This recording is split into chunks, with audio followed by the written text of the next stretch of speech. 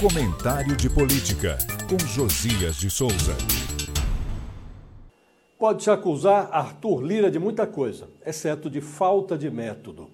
O imperador da Câmara sabia o que estava fazendo quando empurrou a votação da proposta sobre a nova regra fiscal para o segundo semestre, antecipou as férias do meio do ano em uma semana e embarcou no mês passado num cruzeiro marítimo ornamentado com a presença de Wesley Safadão. Em 3 lances, Lira armou sua mais recente emboscada para Lula no Legislativo. O esqueleto da nova regra fiscal já foi aprovado por deputados e por senadores, mas a encrenca teve que retornar à Câmara porque o Senado promoveu alterações no texto.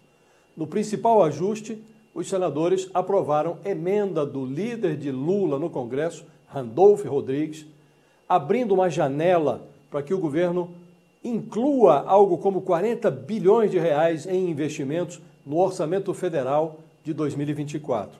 A palavra final cabe aos deputados.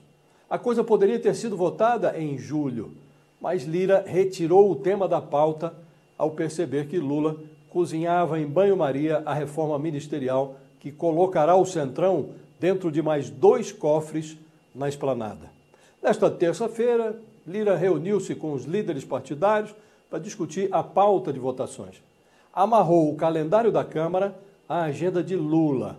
O presidente participa em Belém da cúpula da Amazônia. Antes de retornar a Brasília, Lula, na sexta-feira, fará escala no Rio de Janeiro. Ali, ele relançará, como nova roupagem, o velho PAC, um programa de investimentos cuja execução depende da verba extra travada na Câmara. Antes de viajar, Lula avisara que só trataria das mexidas no Ministério a partir da próxima segunda-feira. Lira também não tem pressa.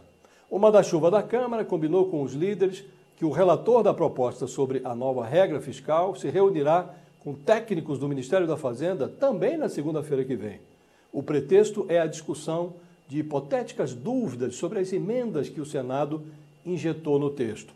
Tudo conversa mole. A única dúvida remanescente é onde Lula acomodará os deputados André Fufuca e Silvio Costa Filho, ministros ainda sem pasta do PP e do Republicanos. Relator da nova regra fiscal, Cláudio Cajado, diz que seu parecer estará pronto na semana que vem, mas não sabe se será votado. Depende de Arthur Lira, disse ele. No português do asfalto, Lira sequestrou a proposta e exige ministérios como resgate. Eu falo direto de Brasília para o podcast do Jornal da Gazeta.